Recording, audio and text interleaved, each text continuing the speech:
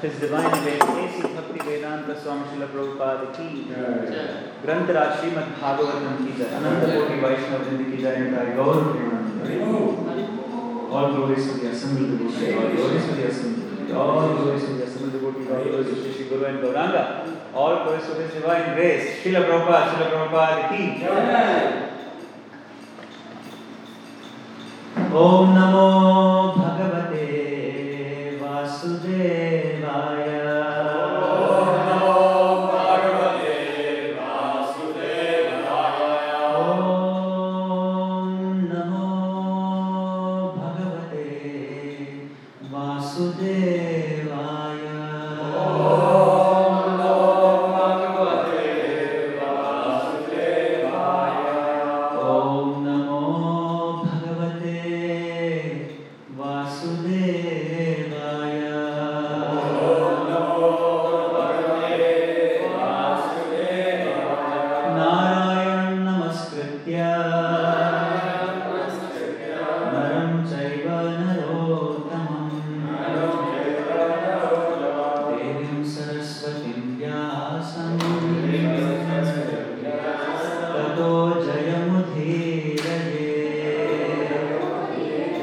नष्टप्रायेषु अभद्रेषु नित्यं भागवत सेवया भगवतिरुत्तमश्लोके भक्तिर्भवति नैष्ठिकी कृष्णाय वासुदेवाय देवकी नंदनाय च नंदगोपकुमाराय गोविन्दाय नमो नमः. Hare Krishna. Welcome all of you to today's discussion of Srimad Bhagavatam. We are reading from Canto 7, Chapter 2, titled as Hiranyakashipu, King of the Demons. We are reading from verse number 23. We'll read from 23 to 26. 26, yes.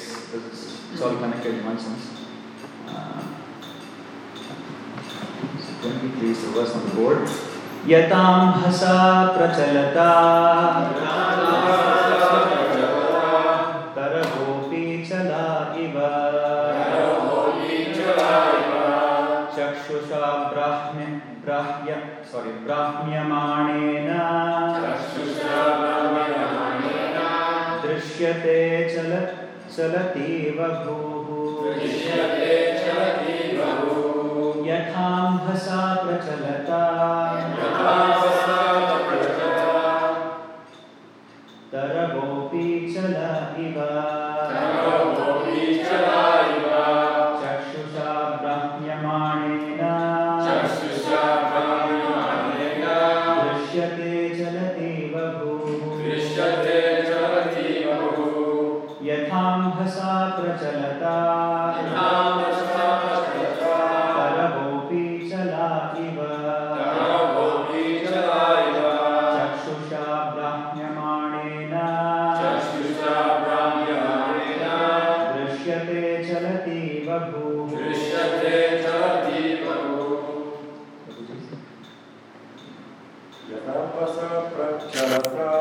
यथाम्बसा प्रचलता तरवोऽपि चला इव चक्षुषा भ्राम्यमाणेन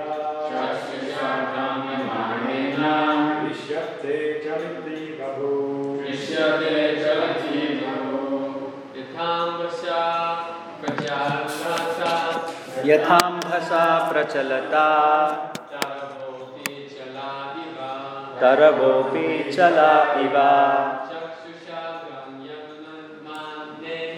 चक्षुषा ब्रह्म्यमाणेन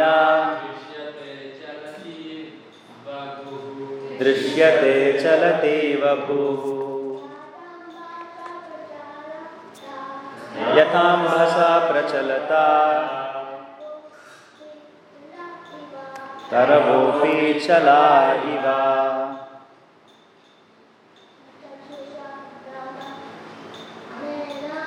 चक्षुषा ब्रह्म्यमाणेन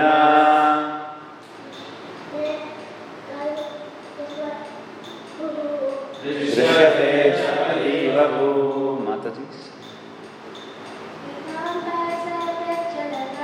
यथाम्भसा प्रचलता तरवोऽपि चला इव चक्षुषा ब्रह्म्यमाणेन दृश्यते चलति बभूव यथाम्भसा प्रचलता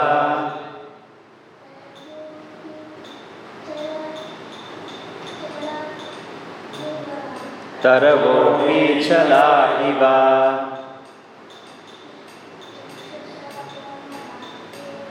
चक्षुषा ब्रह्म्यमाणेन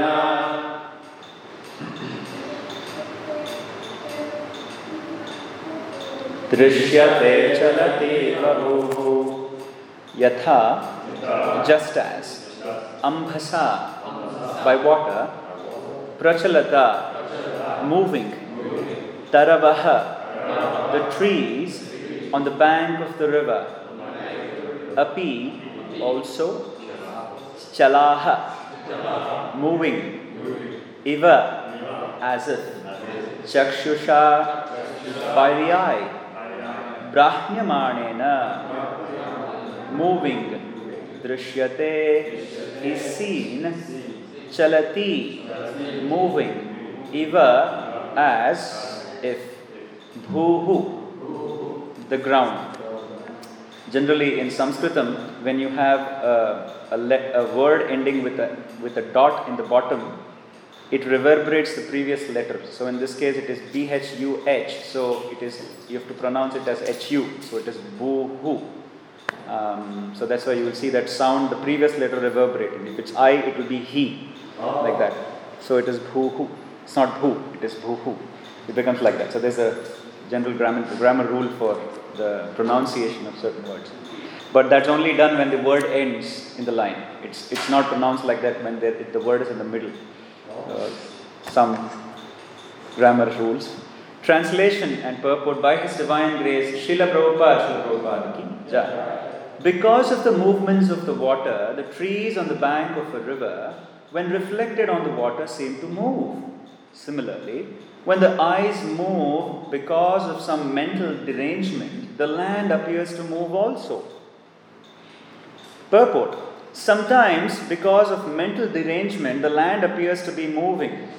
A drunkard, for example, or a person with heart disease sometimes feels that the land is moving.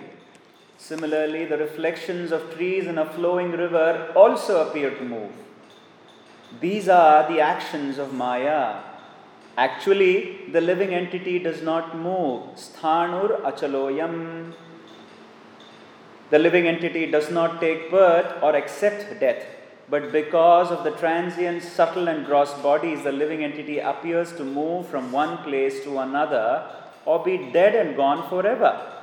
As the great Bengali Vaishnava poet Jagadananda Pandita has said, Pishachi paile yena mati channa haya mayagrasta jivera haya se bhava udaya.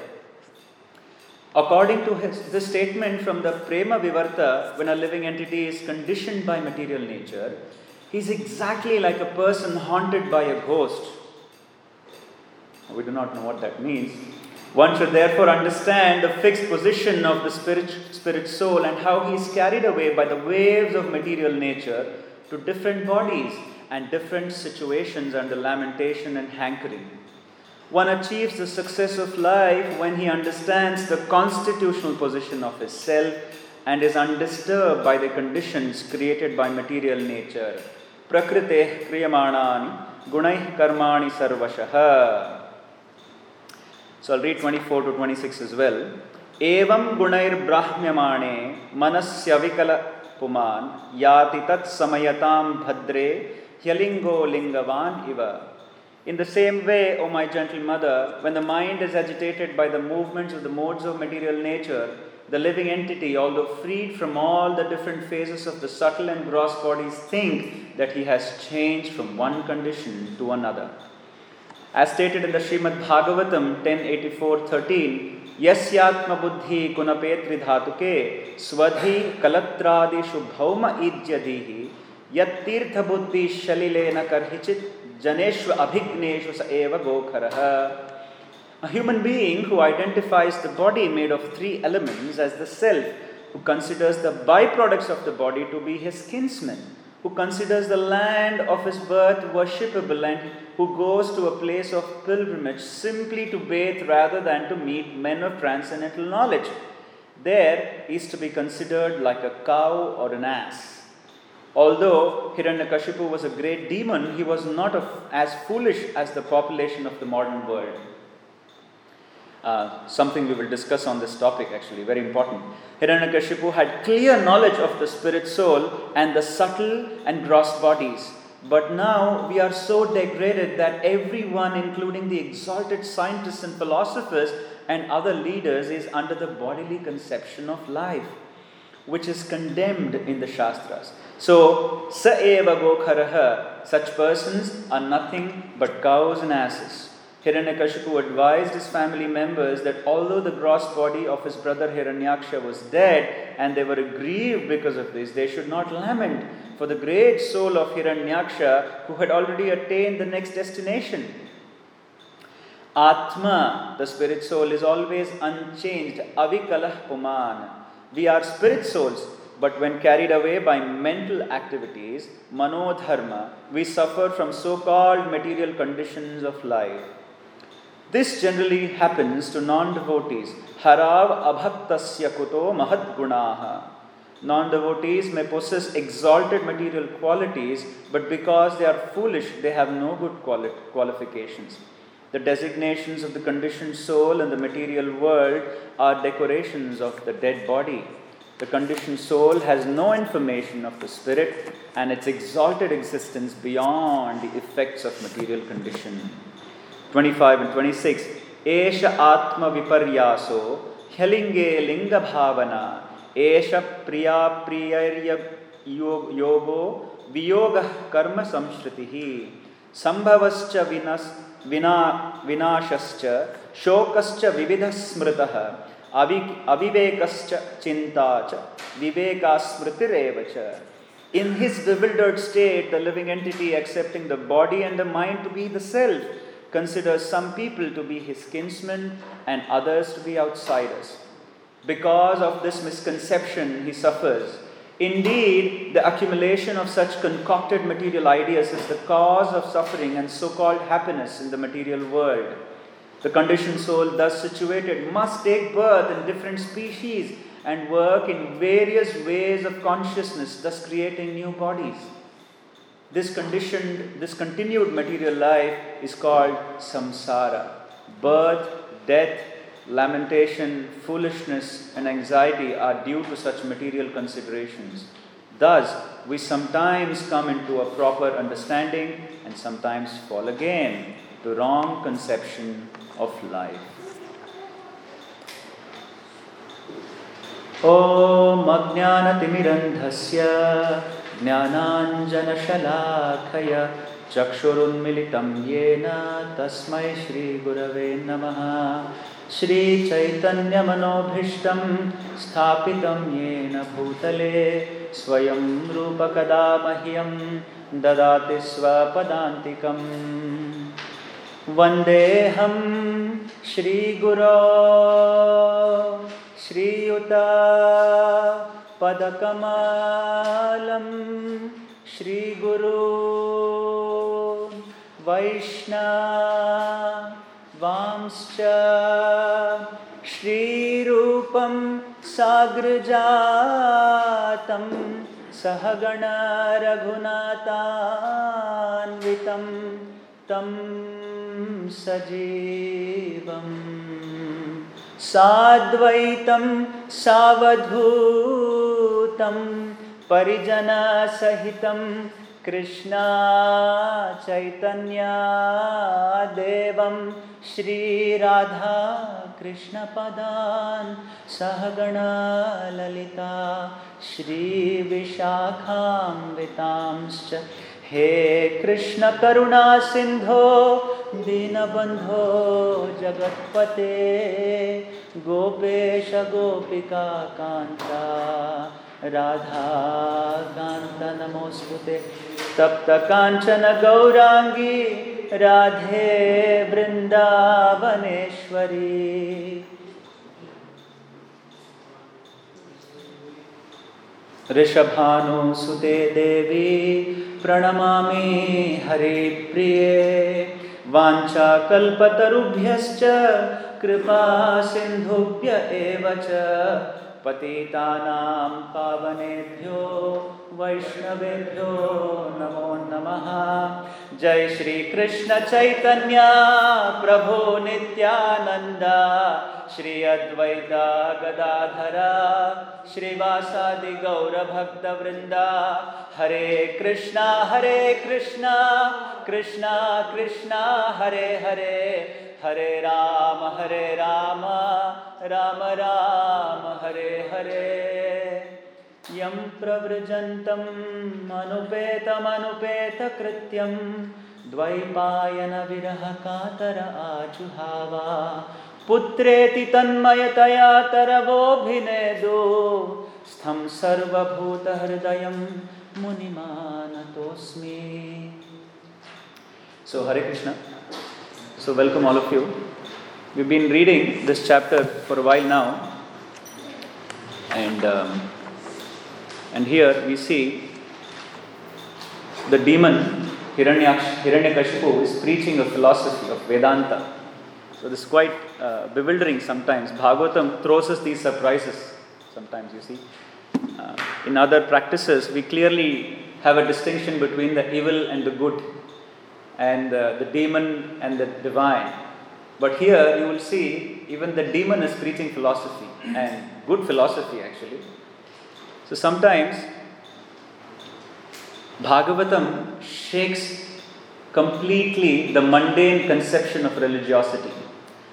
Bhagavatam is such a literature. Dharma prochita kaitavatra paramo nirmatsaranam satam Vedyam vastavamatra vastu shivadam tapatrayonmulanam Srimad Bhagavate Mahamuni Krite Kim va parairishvara Sadhyoridhyavarudhyate prakritibihi Sushrushrubhistatkshanat Dharma prochita kaitavatra paramo.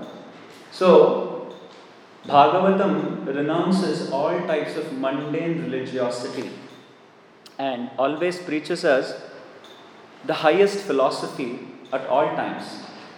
It does not matter how Bhagavatam reveals this philosophy, sometimes through the mouth of a demon, sometimes through the mouth of an animal also. You see, in National Geographic they show animals. In Bhagavatam also you have a lot of animals. Gajendra is preaching. Gajendra is an elephant, and an elephant preaches now, you see. So you see elephant preaching, you see sometimes a python preaching, a snake, sometimes a tree preaching, sometimes sages. So you will see philosophy and the absolute truth is taught to us in so many different ways, thereby shaking the foundational aspect of mundane religiosity. So Bhagavatam, so many lessons come about in this section also. So for us as pursuers of spiritual seekers, we have to see how and what lessons can be learned from each section or each verse of Srimad Bhagavatam, especially when there's a gold mine in Prabhupada's purports. And Prabhupada in these sections, in the 23, Prabhupada speaks about a madman or possessed by a ghost. And as devotees were explaining in the previous days, Jagannath Ram Prabhu was explaining so nicely yesterday that Prabhupada does not hesitate to give purports on the verses of Hiranyakashipu. He does not criticize Hiranyakashipu, oh, he is a demon, we should not hear him. But because this is Srimad Bhagavatam, it becomes very important, even though if it is coming from the mouth of a demon. I had this doubt. We know Hiranyaksha is none other than the Jai Vijay, who are the doorkeepers in the Vaikuntha planet. But how a liberated devotee or devotees like Jai and Vijay can become such envious demons against the Lord? So Vijayadwaja Tirtha has composed, he also has written complete Bhagavatam, and Prabhupada refers Vijayadwaja Tirtha and another version of Srimad Bhagavatam commentary from the Ramanuja Sampradaya along with Sridhar Goswami's commentary and Vishwanath Chakravarti Thakur's commentary. Here they write, when Jaya Vijay incarnates, they actually do not come into an asuric body directly because they are liberated jiva. So actually there is a demoniac jiva and they reside with them. So whenever there is a demoniac propensity, it is the demon who is actually exhibiting those propensities. It is not Jaya and Vijay. So therefore it is very important to understand, the Acharyas reveal that a devotee, a pure devotee can never be envious of the Lord. Can never be envious of the Lord. So the arrangement by the Lord is he has to be with a jiva who is demoniac and then he expresses his enviousness towards the Lord. So that kind of satisfied me in one sense. So here the demon is preaching. And many times Sanskritam is a very beautiful language because it is based on etymology. Because etymology is nirvachana. We generally don't do that in English these days, but you will see certain words in English also have derived from Latin. See, that is called etymology. And Latin, the root word of a Latin word has some meaning to it in every word. So that's called etymology or study of etymology or nirvachana in Sanskritam. So Hiranyakashipu and Hiranyaksha also have etymology. Now Hiranyaksha has been killed. Hiranya Aksha, if you break that word, Hiranya means what? Hiranmayena Patrena, Ishopanishad. Hiranya means that which is glowing or gold, which is reminiscent of gold, which is glows, right? Hiranya Aksha means, what is Aksha? The eyes, right? So one who has eyes on gold, that is Hiranyaksha. Hiranyaksha means one who has gold, eyes on gold, or one who is always looking for wealth, in one sense. Or, in a larger context, one who is always looking for material sense gratification. He is Hiranyaksha. Always looking for material comfort, always looking for material gratification. He is Hiranyaksha. Hiranyakashipu. Hiranyakashipu again, Hiranya means gold. Kashipu means what? Pillow. In general sense, it is a pillow. So generally in olden days, if you have to hide something valuable, they used to put it under the pillow. Generally, if you sleep, you put it under the pillow. Slip it under the pillow, they say in English. So Hiranyakashipu is a person who will slip all his wealth under a pillow. I had a neighbor in my hometown. He had worked in the Middle Eastern region for a long time, for 20 years or so, and he had come back to India.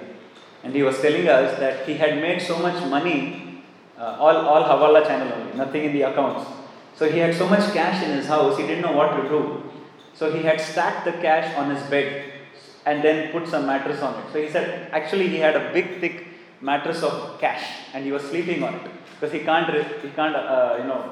announce it, otherwise he's got to pay taxes and things like that. So this is Hiranyakashipu. Hiranyakashipu mentality means to hide or to safeguard what has been amassed. So therefore these two people are good combination. You see, Hiranyaksha, one actually eyes the wealth, he amasses it, and one preserves it. Does it sound very similar to today's world? Today's world, if you see, the whole world is driven towards it. Gathering and amassing material fortune, material wealth.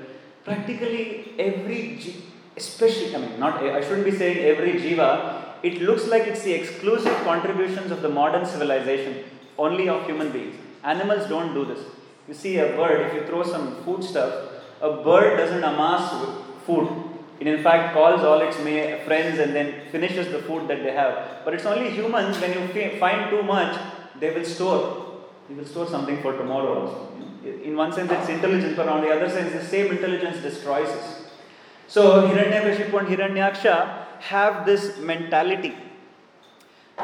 And when you apply the same mentality, when the scripture is preaching, you will see this today also. Today also, people are working hard, laboring hard to amass material wealth.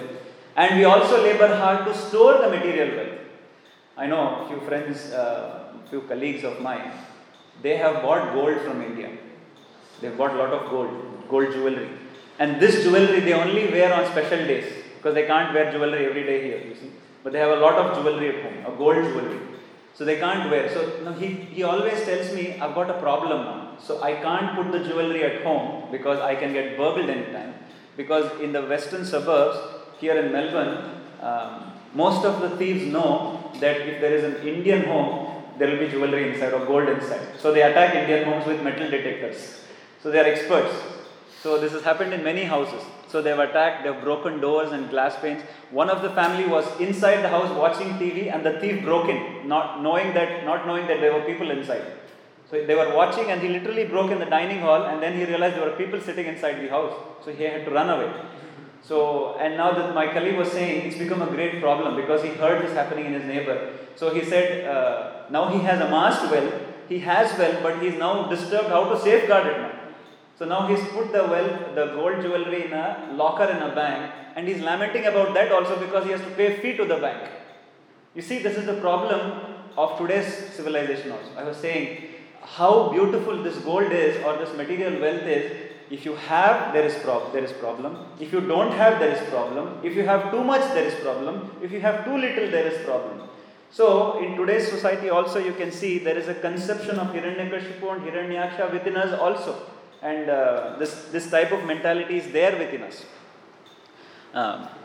It does not mean that creating wealth is a sin or an offense, but attachment to wealth is the problem. So that's what Prabhupada writes, and that is why Prabhupada gives in this purport, Pisachi paile yena matichanna haya. So it's almost like that the jivas in this material world are carried away by material sense gratification, just as a madman or a ghost is carried away. Because, why is Prabhupada writing here, Pisachi paile yena? Why is he saying it's a ghost? What has ghost got to do with here?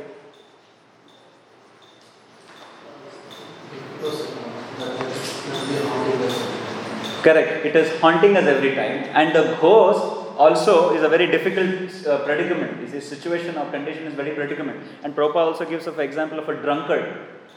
I was watching a talk show where Gaur Gopal Prabhu was invited.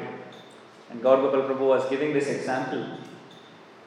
One person came to him and he said, Prabhuji, are you strong enough to break the wall with your head? Prabhuji said, no, I can't break. He said, you have done so much sadhana, you can't break your head, break the wall with your head? He said, I can try, but I'm sure I can't break the wall with my head. I'm not so strong. I have not developed some siddhis. Then this person said, look, I can break the wall with my head. You know what he did?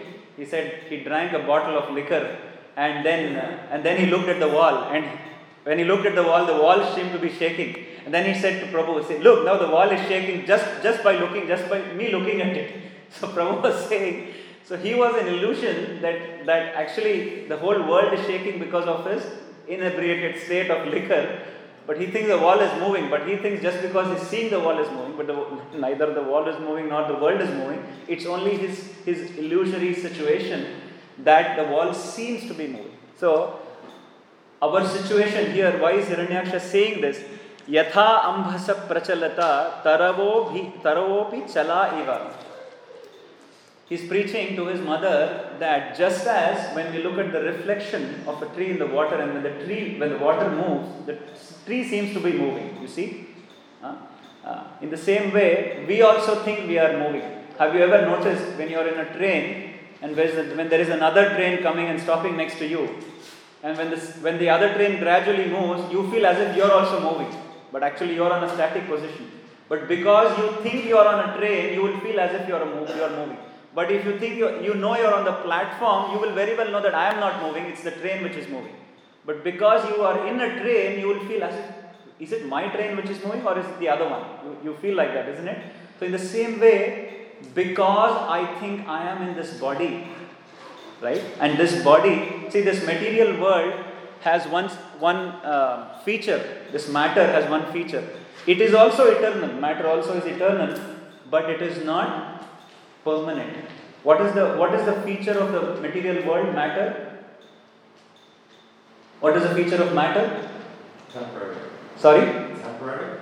It's temporary in what sense? Because material matter also is eternal in one sense. But how is it temporary? How is it temporary? Yes, so what does it mean? It always transforms. It's anitya in that sense.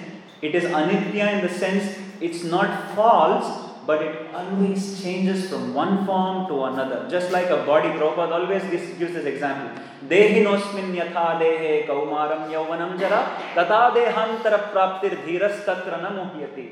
Dehinosmin, dehi means one who embodies the deha. You see? Again, Sanskritam, dehi means diha upajayati. That which grows is called deha. Dehinosmin means the body grows from boyhood to childhood and then youth and then old age. You see, the body is always changing.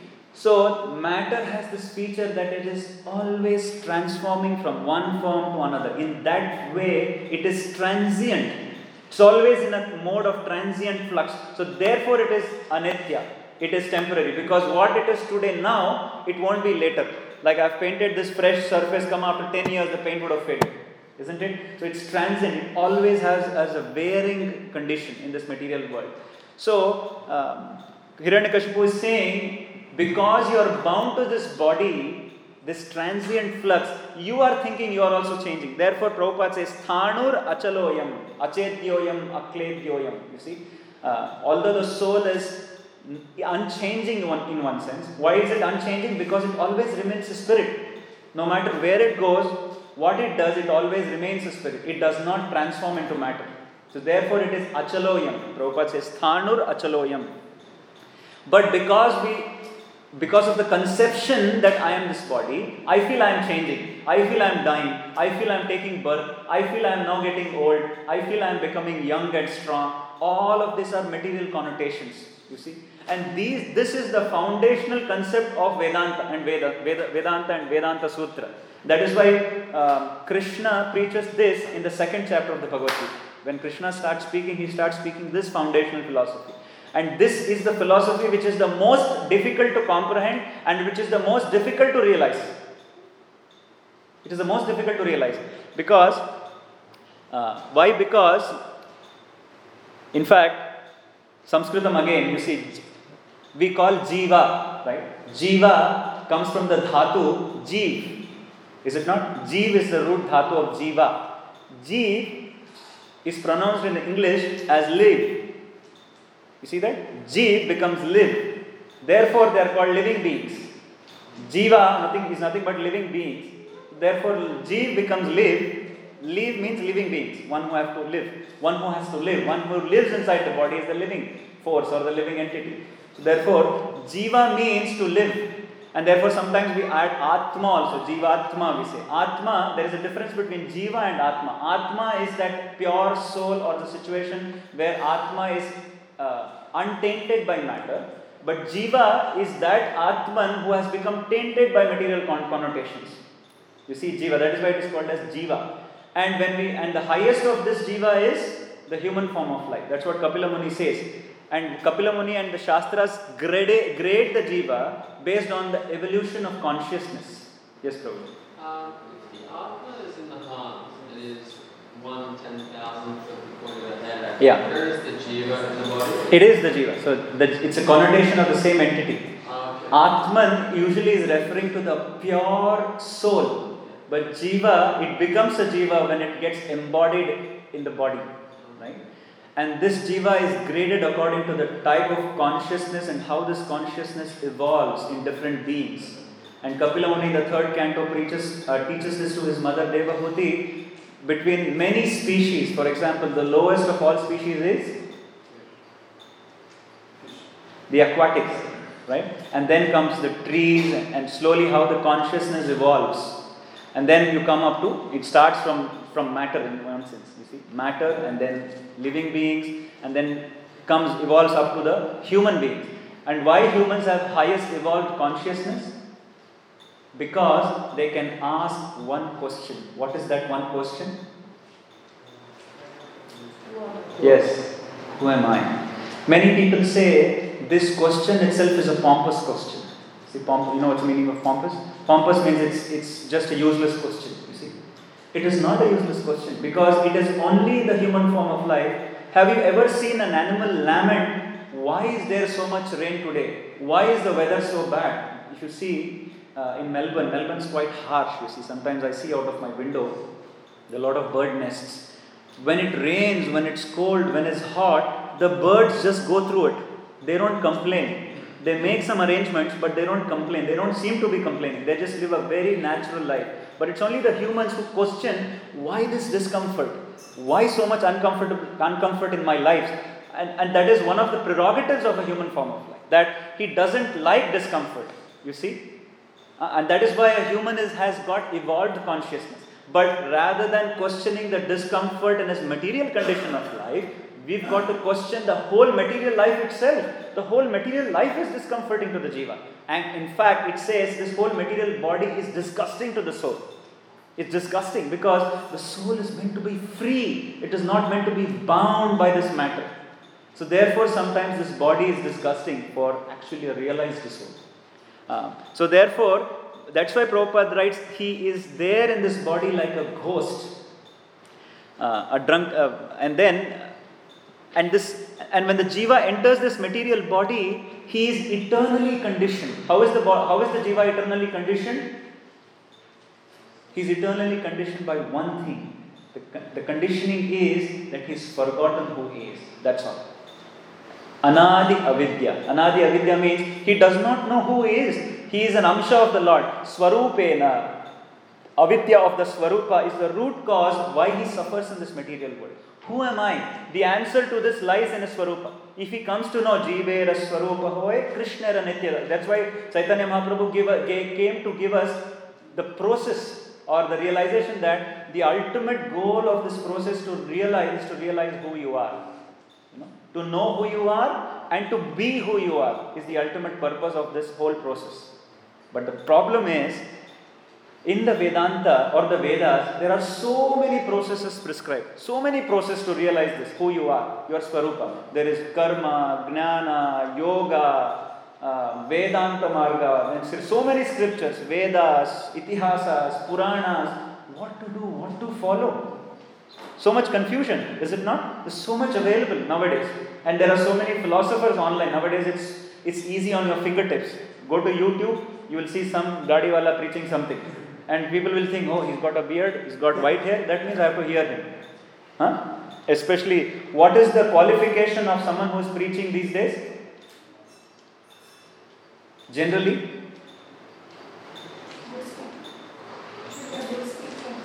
no, but how does one come to a conclusion that he is very good? Yes, but then? No, there's another qualification which generally people come to a conclusion on.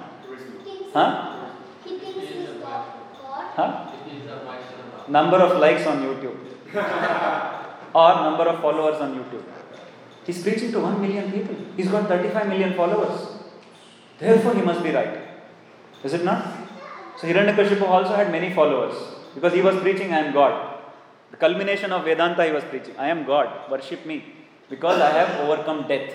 Because I have overcome death, I am God now. So, therefore, worship me. So, in the same way, Hiranyakashipus are there even today also. But they may be in different forms. They might not have, the canine teeth and holding a mace. They might be having a beard or even shaved head. You never know. But the qualification today is, if you have too many followers, he's very good. Just follow him. So, and they also preach in elite colleges. He's preaching in IIT, IIM. So, therefore, he must be very exalted personality and things like that. So, Today's conception has become like that. It is very difficult to sieve through to know who is genuine and who is not. Very difficult, because again, this is a creation of illusion. Everywhere there is illusion. At every point there is illusory action happening. So therefore, a genuine seeker should be very careful. In fact, I remember I was working in the United Kingdom for a few years, and I was living a life. You know what you mean by life. Every day I used to hire a car, because I didn't have a car then. I used to drive to the nook and corners of the UK, experiencing the life there. Rural life, that life, this. And I was very excited. I said, wow, this is such a beautiful place. And that excitement started to fade away after a year. And then by the end of 2 years or 3 years, I became so disgusted. I came back, and I knew my uncle used to go to a place. I'll not name where they used to go. But they used to go to Chennai. And they had seen Kalki Bhagwan. And they said, this is the last incarnation of the Lord, and He's come to preach to us. I thought, my God, now I need someone to guide me. So I went to my aunt and I said, can you also please take me? I need someone to guide me. So it was all fixed actually. When I have to go, tickets were booked and I was about to go. But just then, my wife said, we have never gone to ISKCON. Shall we go to ISKCON? And one day we decided to go to ISKCON, and then when we were walking out of ISKCON, we took the darshan, we were walking out of ISKCON, I saw a poster sponsored by Infosys, and the poster said, Art of Mind Control. Sponsored by Infosys, 500 rupees, but it's free. You can go and sit, but Infosys will pay for you. So I said, wow, Infosys is paying something in ISKCON. It must be good. That's how I calculated, you see. Sometimes it helps. Because if you say Art of Mind Control by such a devotee, Infosys is sponsoring. Oh, that satisfied me, because I come from a so-called IT lecture background. So Infosys must be good.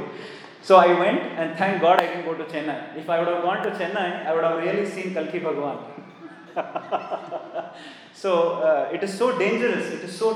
And Prabhupada saved me. For some reason, I don't know what was my previous karma, or maybe some devotees' prayers came true.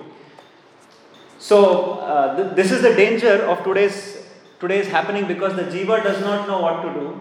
Jiva does not know how to lead his life, and jiva does not know he is in illusion. See, the problem is, to not know is not a problem. Is it not? To not know is not a problem. To not know that you do not know is a problem. You getting the point? I don't know, and I know that I don't know. That's very good. But I don't know, and I don't know that I don't know. That's very dangerous. Is it not? Because that will tell me that I actually know everything. Because I don't know that I don't know. So that situation is very bad, and that is what most of the jivas are today. When they come out of the modern educational system, they don't know that they don't know, but they are in the biggest illusion that they think that know everything, despite they know nothing. Actually, is it not? The modern education teaches us like that. They teach us to decry the scriptures. They teach us to decry. In fact, in India, this is what happened after the Indian Independence Day. After we attained Indian independence, 1947. One of the socialist leaders started to imitate the Western system, especially the Russian system of mass production. Then the Industrial Revolution came, the 5-year planning. When the 5-year planning came, the 5-year plans came, the factory revolution happened. A concept was seeped into the minds of the people that if you go to temple, you are backward. Don't go to temple, go to factories and work. Work hard, make your own bread. Don't go to God and pray. That's archaic. That's very rubbish, which is even prevalent today. If I know my own family, if they see me in dhoti, they see, did this guy go to Australia, or did he go to some village? He's wearing dhoti. My relatives speak to me like that when they see me in dhoti. They look at me from top to bottom. Is he really coming from Australia? Or he must be lying. You see? So this is the conception of today's civilization. They think practicing your own culture, practicing your own tradition is backward. And so much ingrained this thing is in the mind that you are so fearful to even confidently practice these principles of scriptures and tradition. So even in the Upanishads, there is one story, very nice story, where a Brahmana is very poor. A poor Brahmana, although very knowledgeable of the Vedas, he will be going on the street. when he's going on the street, a rich man, is driving a chariot, and without noticing the Brahmana, he just pulls his chariot on the street. And because the chariot moves so fast, the Brahmana actually jumps off the street and gets muddied. So he becomes so sad that my life is worthless. I've spent so many years studying the Vedas and the scriptures, and this rich man just threw me off the road. So my knowledge is useless. So let me go and commit suicide. So he came to this conclusion. So he was climbing up the mountain to commit suicide, and then Indradev saw him. Because Indradev also has some anukampa on the Brahmana. So he came as a jackal. I don't know if you've heard the story in the Upanishads. He came as a jackal, and he told the Brahmana, he said, "Hello, excuse me, my dear Brahmana, please stop." So a jackal is speaking to a Brahmana. Again, you see, Upanishads also don't hesitate. A jackal, an animal is preaching to the erudite Brahmana now. You see? So Indradev is preaching as a jackal to the Brahmana. He says, "What are you doing?" The Brahmana says, "I have spent so many years giving my life to the Shastras, and all it has given me is poverty.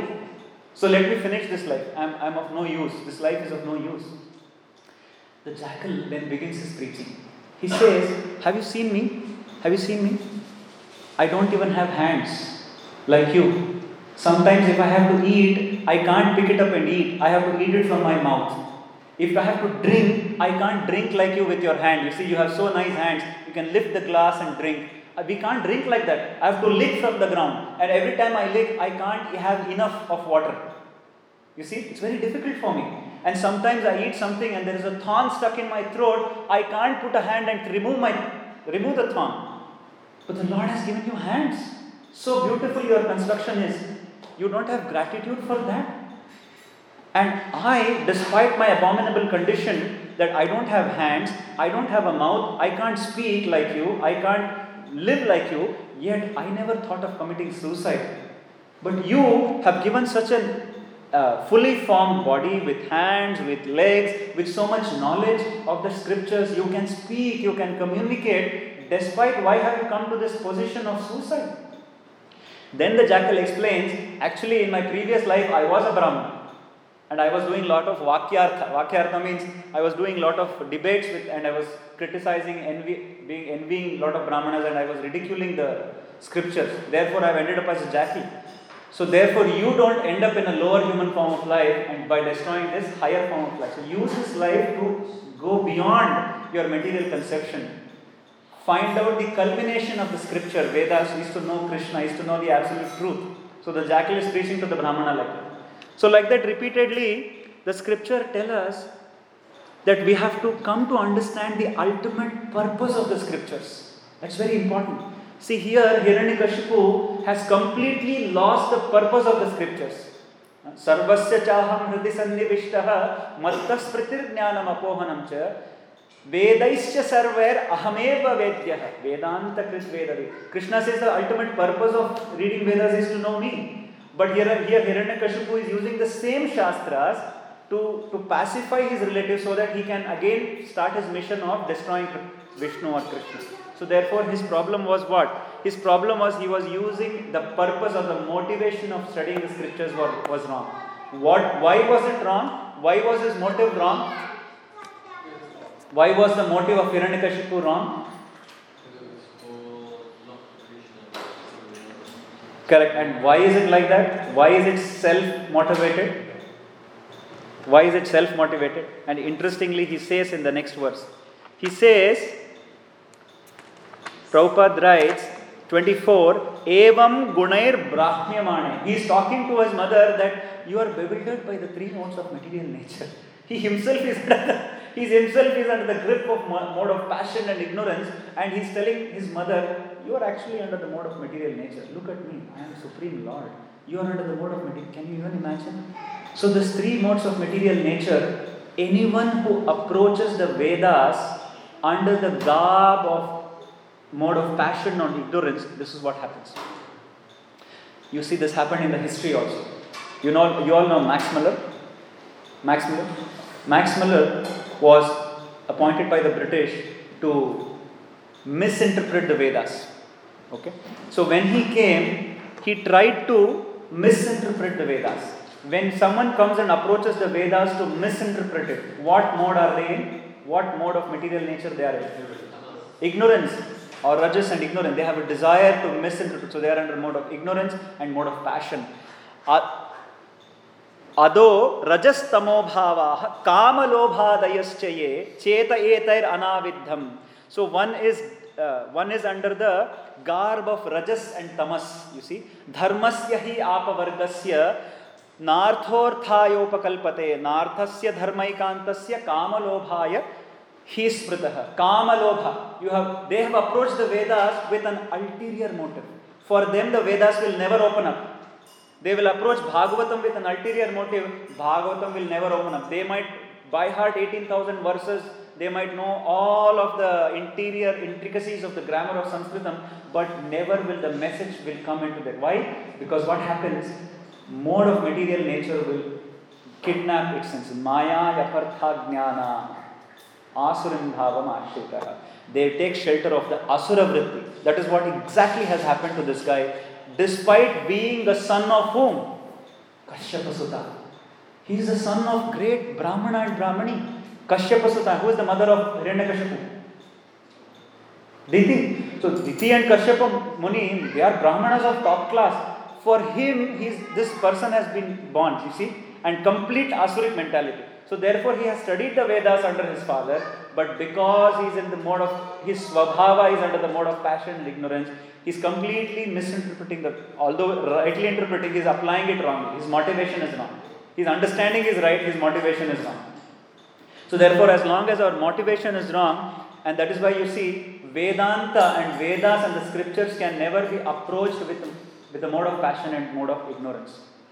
You see, many people went to the West to preach. See, from the 18th century they have been trying. They started preaching Vedas and Vedanta in the West. None of them were successful. None of them. Because to read Vedas, you have to be on a Brahmanical platform. Brahmanical platform means what? What does Brahmanical platform mean? To be born for a Brahmanical father? No. Who is a Brahmana? Who is in the mode of goodness?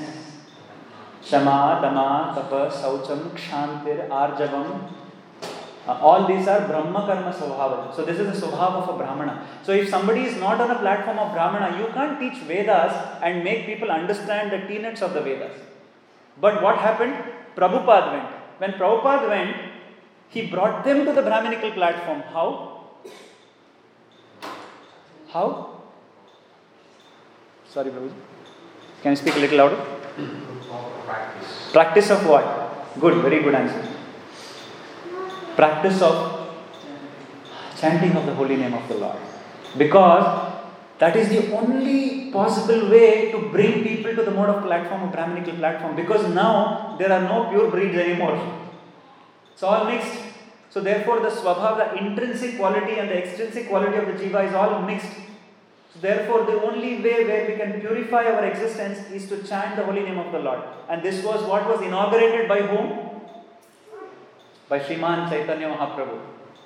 Harer Nam, eva kevalam, kalau nastyeva, nastyeva gatiranyatha. There is no other way. There is no other way to what? To bring people to the mode of Brahmanical platform. And then Prabhupada gave Veda and Vedanta. How did Prabhupada give Veda and Vedanta? He also gave Vedas and Vedanta. How? Sarvopanishado gavaha, dogdha gopala nandanaha, partho vatsaha sudhir bhokta dugdham gitamritam mahatu. The culmination of the Upanishads, he gave Bhagavad Gita. And Vedhartha Paribrimhitaha, Gayatri Bhasaushav Vedhartha Paribrimhitaha, which is Srimad Bhagavatam. So Prabhupada gave the culmination of the Vedanta Sutra, which is Srimad Bhagavatam, culmination of all the Upanishads, which is Srimad Bhagavad Gita. Finish.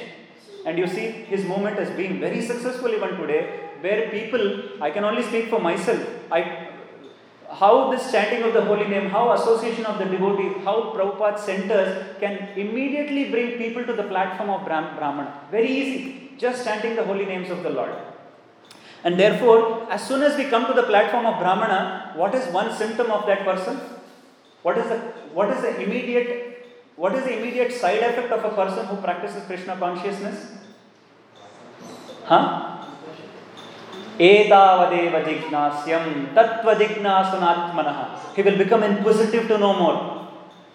He wants to read books. He wants to know more about the philosophy. He wants to practice it more. It's not theoretical. Then he will start chanting. He will put his life into practice. He will read more. He will practice more. This is the culmination of Bhagavatam. Eva etavadeva jignasyam tattva jignasunatmanaha.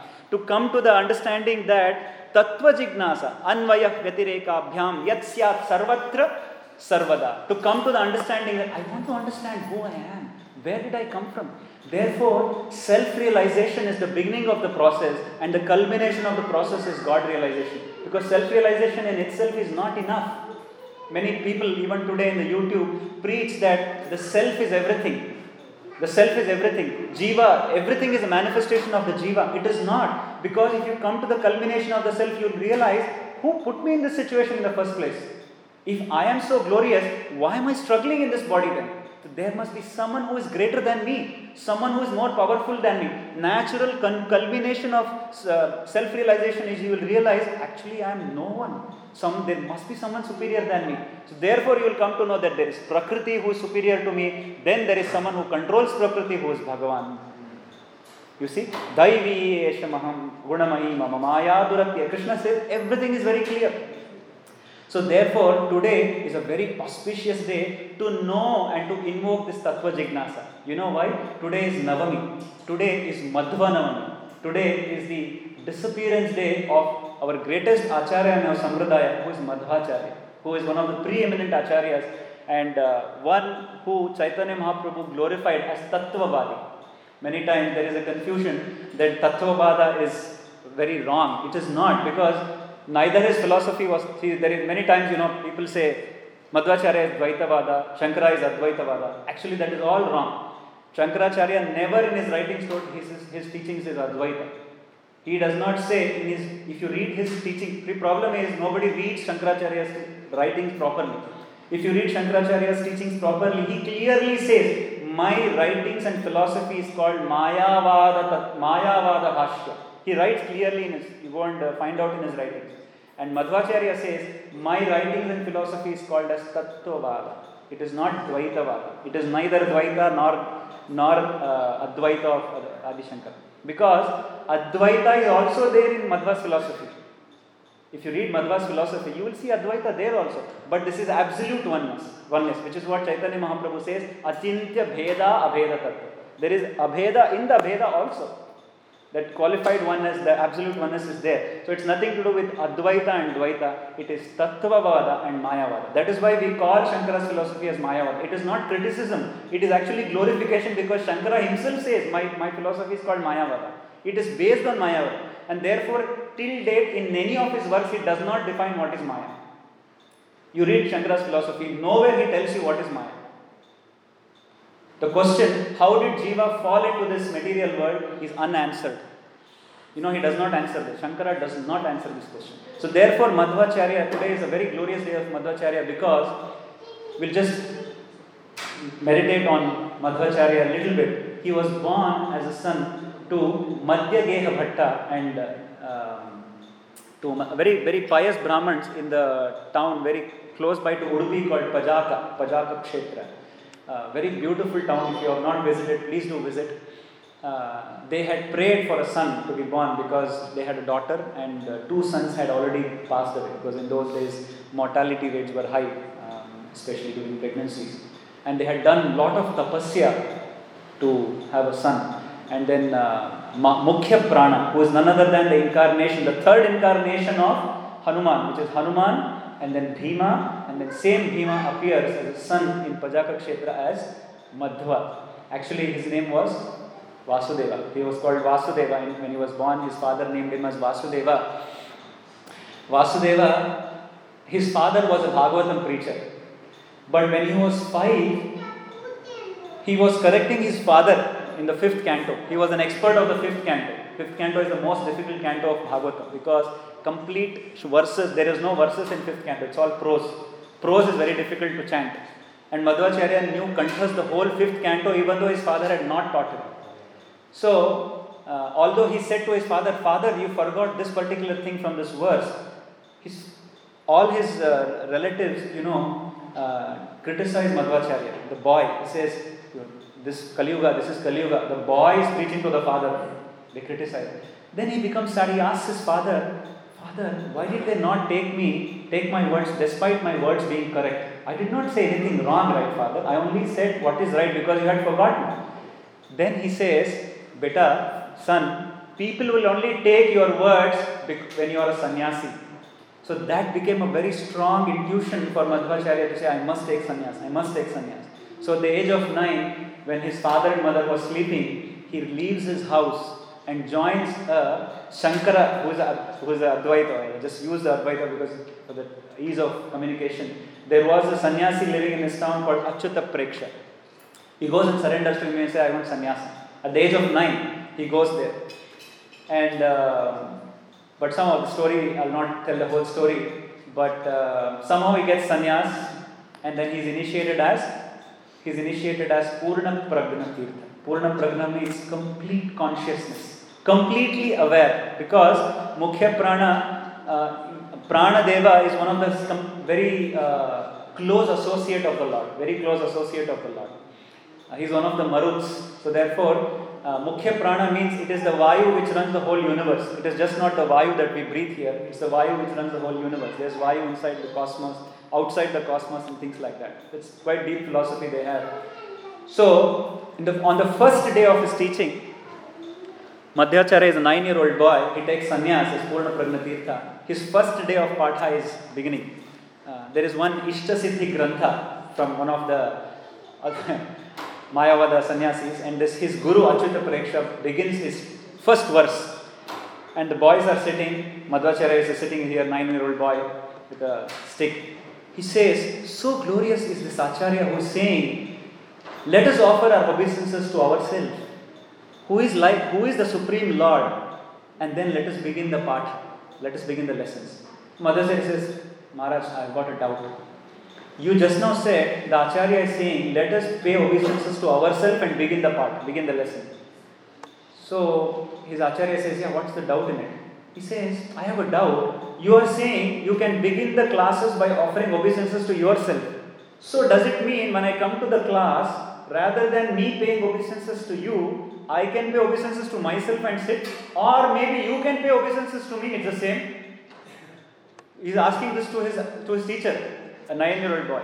Not in anger, not in a challenging mood, just an innocent question. This is called Tattva Jignasa. This is the root tendency of Madhvacharya. Tattva Jignasa to defeat Mayavada. Because he had incarnated specifically to destroy Mayavada.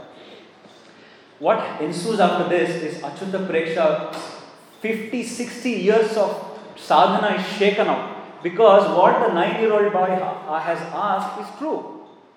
Actually, the teacher paying obeisances to the student or student paying obeisances, everything. If I am God, you are God, everybody is God. No? So who pays obeisance to whom doesn't matter. So everybody is God. So it shakes his confidence completely, and then they both don't speak to each other for 3-4 days. They don't eat, they don't speak. And finally, Achyuta Preksha surrenders. Not out of anger, but he starts questioning his own philosophy to say, actually the boy is speaking the truth.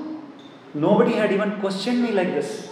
So then begins Madhva's quest of establishing his philosophy of Tattvavada, to know everything in truth. So therefore he philosophizes Panchabheda, and he defeated Mayavada in so many places and created so many disciples around the Bharata Bhumi. Two very important things is he established the Ashtamat, and he preached this philosophy of absolute oneness of the Supreme Personality of Godhead, that Vishnu and Krishna, and established the cowherd Krishna in Udupi, which Chaitanya Mahaprabhu took darshan of.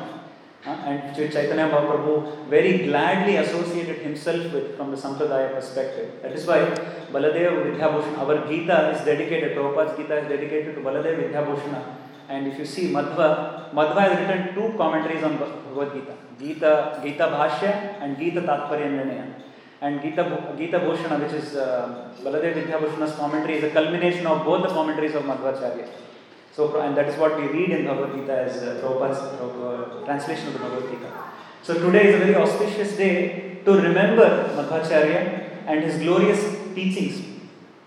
When I'll tell this episode and stop here, His Holiness Radhanath Swami Maharaj takes ISKCON disciples to Yatra every year.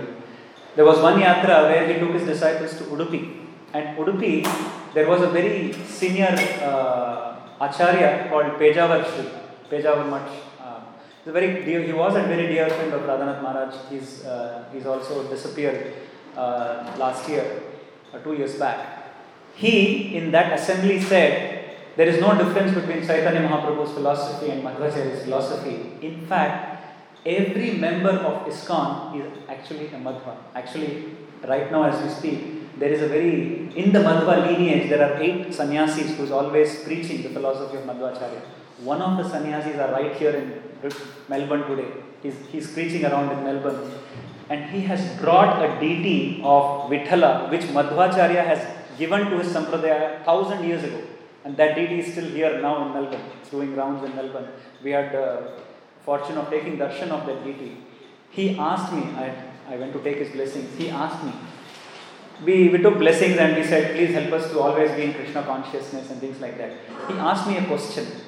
Are you a Madhva? He asked me. Then I had a doubt in my mind. Well, depends on how you want to say it. I'm not born to a Madhva parent. His question was from that perspective. But my answer, my mind raced back to Pejavar Swami. He said, Prabhupada is the real Madhva, means the follower of Madhva. And every follower of Prabhupada's followers are all Madhvas. Not only born to Madhva Brahmana family, but we all are Madhvas because we carry that flair to preach the philosophy of Krishna consciousness, and which was given to us by Madhvacharya, which was established as a Nam Sankirtan movement by Chaitanya Mahaprabhu, which was then adopted by Vadiraja Tirtha as Haridasa Paddhati in the Madhvacharya's lineage, we are actually in one sense Dasa Paddhati. If you see ISKCON, that's how my understanding is. When we go on the Harinam, we are actually Dasas. That's why we have Dasa as a surname. So we come in the Dasa Paddhati, where our philosophy is preaching to the masses. And therefore, we take the flair that Madhvacharya instilled to preach to the masses the philosophy of Krishna, to defeat Mayavada, and to not rest until Mayavada is defeated in this world. And to preach Chaitanya Mahaprabhu's philosophy, to give the holy name to one and all, irrespective of one's qualification. So my mind was racing to say, no, I am not a Madhva, but yes, I am a Madhva in the sense that I am a follower of Srila Prabhupada, who is actually a Madhva. And every follower of Prabhupada and ISKCON is actually a Madhva, because we are doing this glorious work of preaching Madhvacharya's philosophy and his invoking this Tattva Jignasa in each one of us. So we will take this opportunity to pray, and I also pray with all assembled devotees so that I continue to preach this philosophy of Krishna consciousness for my own upliftment. Thank you very much. If there are any questions or comments, we can discuss, or any corrections.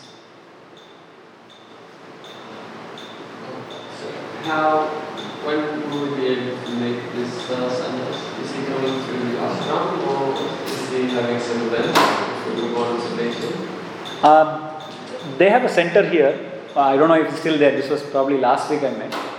But he visits once in 4 or 5 years. He comes from Udupi. I don't know. I have to check. Yeah, I have to check. But he had visited with his DT, although there has been a lot of furor in the ashrama himself, because he was castigated because he had travelled beyond the oceans and things like that. But he's continuing the philosophy to preach.